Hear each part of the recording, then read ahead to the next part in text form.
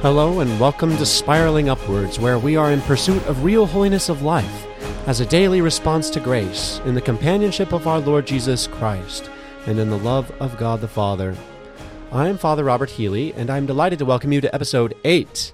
Today we will be talking about perfection, the pursuit of perfection in the spiritual life. Now that might seem like an odd sort of way to enter into this. Weren't we just talking about how to get started? Aren't we at the beginning? Well, of course we are. But you only get somewhere you're intending to go. And if I want to go, to the next town over, there are a lot of places in between me and the next town over that I've got to go to first. In fact, I might need to put gasoline in my car. I might need to make sure that I've got window washer fluid because it's my windshield is dirty. I need to make sure my car is up and running and ready to go. And so, maybe the last thing I get around to is driving to the next town over. But there's all this preparation, there's all this time, all this energy, and all the various different things I've got to do that lead up to that. That sets the tone, though. The desire that I have. If I want to drive to Florida, I've got to plan more. I've got to do more in preparation for such a trip than if I just want to go to the next town over, unless I happen to live right next to Florida, which I don't. But I hope you see the point. So everything we've been talking about over these last few weeks, we've been talking about prayer. We've been talking about preparation for prayer. Last week we introduced virtue and the idea of a heart and a life that is completely conformed to God. And the reason this is very intensely connected to our prayer is because we need, I mentioned that, I said this kind of in passing last week, we need virtue in order to pray. But this isn't just because we need to, be able to have a clear head when we're praying. Maybe I made it seem that way last week. I didn't really intend to, but I was kind of abbreviating that because we didn't want to spend all the time talking about everything in one episode. But what I like to do is come back to this and say, why is it that we need virtue to become prayerful? And we need prayer to become perfect in virtue? Well, we have to have an idea of the end goal. We have to have an idea of what it means to be perfected in virtue. And I think this is a wonderful day to talk about this as we are here on January 17th. This is the feast of St. Anthony of the Desert. St. Anthony of the Desert was one of the early desert fathers in Egypt. He is kind of known as the father of Eastern monasticism, father of monasticism in general. And he walked into a church one day when he was a young man, very rich, very well off. And his parents had died, leaving him and his sister with an enormous inheritance. And they were very well-to-do. But he went into the church one day, and as he walked into the church, he heard the words of the gospel in which our Lord is telling the rich young man. Our Lord says, the rich young man says to him, "What must I do in order to be saved?" And our Lord says, "Follow the commandments." And he says, "I do that. I've been doing that since I was young. What more must I do?" And our Lord looks at him and loves him and says to him, "If you would be perfect, go and sell everything that you have and give it to the poor, and then come and follow me." And we're told at that point that the rich man went away sad. This rich young man. He has everything in the world. And it's because he has so many possessions and he's so attached to them that he goes away sad rather than following Christ. And we don't know the end of the story, of course. We don't know whether he has a change of heart and comes. It's very possible. Some people have suggested that that rich young man was St. Mark, the evangelist, or that he was someone else that maybe we know his name now, but we don't know that that's him. But the main thing I'm wanting to draw out here is that not only is this a great gospel story, but St. Anthony of the Desert, before he was St. Anthony of the Desert, Anthony walked into the church and heard this gospel, and it struck him to the heart. He realized this was what he was needing to hear, And so he went and he sold all his possessions, and he left his sister with some very holy women and provided for her needs, sold everything else, gave all the money to the poor, and went off into the desert to pray. And it's not that all of that, it's not like these are just two disconnected things, the selling of everything that he has and the going to pray in the desert. It's not like he really just went overboard. Why don't you just, leave your home and go on a little retreat out into the desert every now and then so you can pray? It's because St. Anthony actually realized there is a connection between the busyness and the distraction and the things of this world and the difficulty I have in praying. That is, if I want to pray, I need to have my heart detached from all the things of this world and all of the seeming goods and all of the seeming pleasures and all of the things which promise to make me happy, so that I can come to prayer and discover my true happiness. Now, St. Anthony of the Desert is often pictured in the middle of prayer, reading a book, maybe, and his face is in these icons of St. Anthony. His face is so serene, and he's holding the Gospels, and he's reading, and he's covered with all these little black shapes, all these little black demons that are yanking at his hair and poking him with things and screaming in his ears and pulling at his clothing and all this sort of thing, and he's paying no attention to them. In fact, St. Anthony of the Desert was such an incredibly holy man. His prayer was so intense, and he was so good at turning away from the snares and the wiles and the temptations and the distractions of the devil that the devils totally feared him. It's said that everyone who called out the name of Anthony in Egypt, anyone who was suffering from demonic attacks, who would just say, "Oh, I need the help of Anthony," the demons would flee in terror because they were so afraid of his name. Why? Because when they saw him, they saw Christ. When they thought of him, they thought of Christ. When they observed him, they observed the action of Christ in his life. He was so deeply conformed, so deeply united to Christ. And so he lived in himself that story from the gospel of the rich young man. Now, one of the things that spiritual masters tell us is that there are three phases, or not so much three phases as three movements in the spiritual life. The first is that one of trying to get rid of sin, wanting to be done with sin. I don't want to sin anymore. Why? Because my sin keeps me away from the Lord. Because my sin makes me detestable even in my own eyes, and it holds me back from coming close to God and being able to feel and know his love for me. And so the first movement is what we refer to as the purgative way, or just purging myself of my sin. And this is kind of the role, the place of the beginner.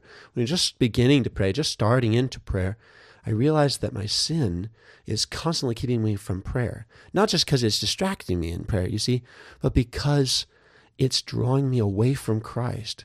I'm trying to pray, and I'm being drawn by these, the devil's got his fishing hook in me, and he's trying to reel me back to himself. And I need to snip off the barb and get that hook out of me. I need to detach myself from anything which is a snare that's wishing to take me away from the Lord. So the first movement in the spiritual life is referred to as the purgative way. This is the place of the beginner, and this is all about getting rid of my sin. Now, it's not like we finish that and we move on to the next. That is going to continue, but there's a point at which I'm having enough success because of my prayer, because of the intentionality with which I'm growing in virtue and striving toward the Lord, that I'm making some good progress. And the Lord is, in his grace, is moving me through that. I'm getting away from that. I'm not so distracted. I'm not so deeply tempted anymore. And I'm going to enter into what is referred to as the illuminative way. Illuminative, because it's shedding light. Lumen in Latin is light. We talk about lumens in a light bulb, right? So the illuminative way, or illumination, right? It's about getting to know Christ, coming to know him, to be able to see him for who he is. I can't do that while my sins are bombarding me. If all of my prayer is about, Lord, keep me away from this sin, keep me away from this temptation, separate me from this evil, forgive me for all the sins of my past. If I'm deeply ensconced in sin, then I'm not even hardly able to give attention and to getting to know Christ as he truly is. I'm simply coming to him saying, please patch me up, please, get the bullet out of my arm, whatever it may be. So the illuminative way is something the spiritual masters talk about is for the proficient. For those who have been engaging in prayer for some time and have been growing in the spiritual life and saying no to sin and yes to God and moving through the purgative way, you see. Then we get to the illuminative way. That is the getting to know Christ phase. And the more we get to know him, the more we love him. And the more we love him, the more we want to get to know him. And now this becomes something where I'm not only wanting to separate myself from sin, I'm wanting to separate myself even from the imperfections that are cutting me off from Christ in little ways.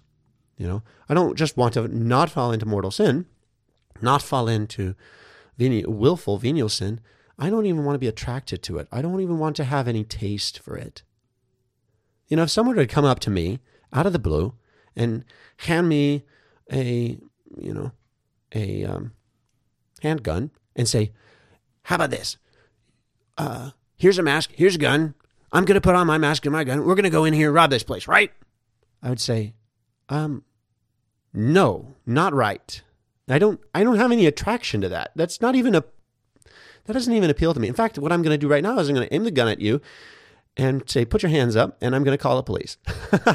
Because I'm absolutely not attracted to the idea. There's no part of it that maybe there's a temptation coming from outside, you see, but the interior is completely closed to this. There's no readiness. This is the same way as when our Lord was tempted in the wilderness. Yes, he was tempted. The devil's saying, hey, turn that stone into bread. Throw yourself down from the parapet of the temple. Worship me, and I'll give you all of this. And this is a temptation that's coming from outside. But there's nothing inside our Lord that corresponds with it. There's no aspect of him interiorly that desires anything that he's being tempted with from outside. And so he's very easily able to say, be gone, Satan. For you are an opposer, is what Satan means. You are opposing me. I don't want any of this. Be gone. And the devil flees at the word of Christ as Christ responds every single time to these temptations with Scripture. And not just with Scripture like he's, holding it up as a torch like, get away, leave me alone. But with this absolute resolve and complete calm that says, I'm not interested in what you offer me. What you offer me is evil. So drink your own poison, as the medal of Saint Benedict says. So getting to know Christ is going to, the more I get to know him, the more I come closer to him into his light, the more it's going to separate me from sin. And then comes the third stage of the spiritual life, which they speak of as the unitive stage. This is for those who are seeking perfection, and this is in union with Christ. You see, it's not just to get rid of the sin that's keeping away from him, or to come into his light and to bask in his light. I want to be so close to him that we are deeply united, like two really good friends who know that every single thing they want is in accord with everything their friend wants. And they wouldn't have any problem asking their friend to help them with anything because they know the friend is absolutely determined to do it, to help.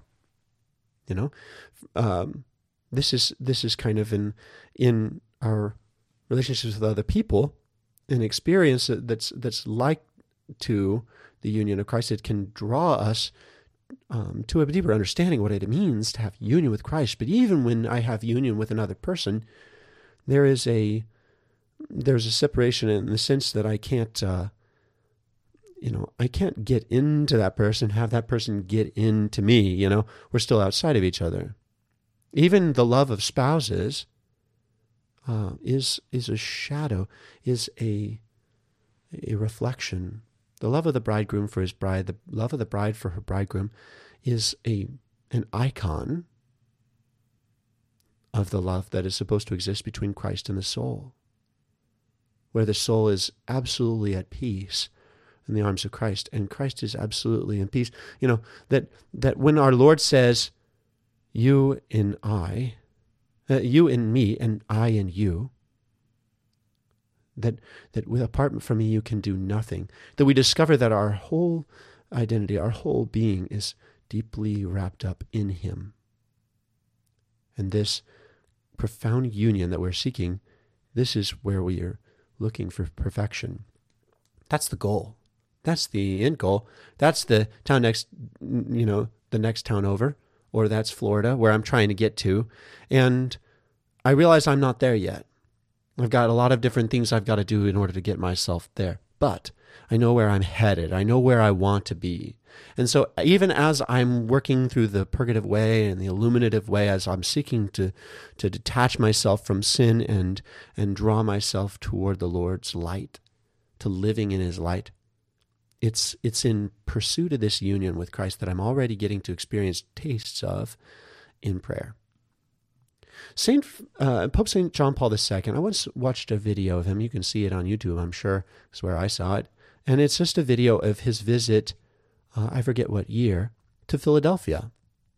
And so here is, the papal convoy arrives at the cathedral in Philadelphia, and he comes in, and of course the crowds are crying and singing and rejoicing. They're so happy, and all the hands that are reaching out, it's a huge commotion of singing and praise, and the choir is going full tilt, and the organ's going full tilt, and there's just this huge noise in the church of joy as people are so delighted to see their Holy Father. And so as you're watching this video, here comes the Pope down the aisle, and he comes around, makes his way down the aisle. He's shaking people's, taking their hands as he goes past and blessing them. And he gets up around to the front where there is a little Eucharistic chapel. And there's still all this noise and commotion going on, but he comes into the chapel, and now there's a cameraman right in his face. You know that because you're watching from this camera's lens as it's right in front of him. You see him kneel down, and he's coming to pray before the Blessed Sacrament here in this church. And, that has just got to be the most annoying thing, to be coming into a church and desire to kneel down and pray before the Blessed Sacrament in the midst of all this cacophony, all this noise, all this wonderful commotion of joy and praise and rejoicing, and have a camera right there in front of you, watching you. Oh, I can't even imagine. So he kneels down, and what you're watching when you see this video, I encourage you to go look it up and watch it. He kneels down, and there's a little bit of time where he seems agitated because of all this stuff going on, and he looks up and he looks down, and he's, fiddling with his hands, and he's kneeling there, and then suddenly it's like, boom. He's gone. He's so deeply immersed in prayer. He's so wrapped in the Lord. And I don't know how long it is, but it feels like forever that he's just kneeling there, and you can feel it. That's what we all want our prayer to be like. We all want to come before the Lord, I think, if we only truly know what we want. We want to come before the Lord and just disappear into him. Not that we're engulfed by him, not that we're consumed by him, but we are united to him. And that's the perfection we seek. That's the perfection St. Anthony of the Desert sought when he left everything and went to follow Christ.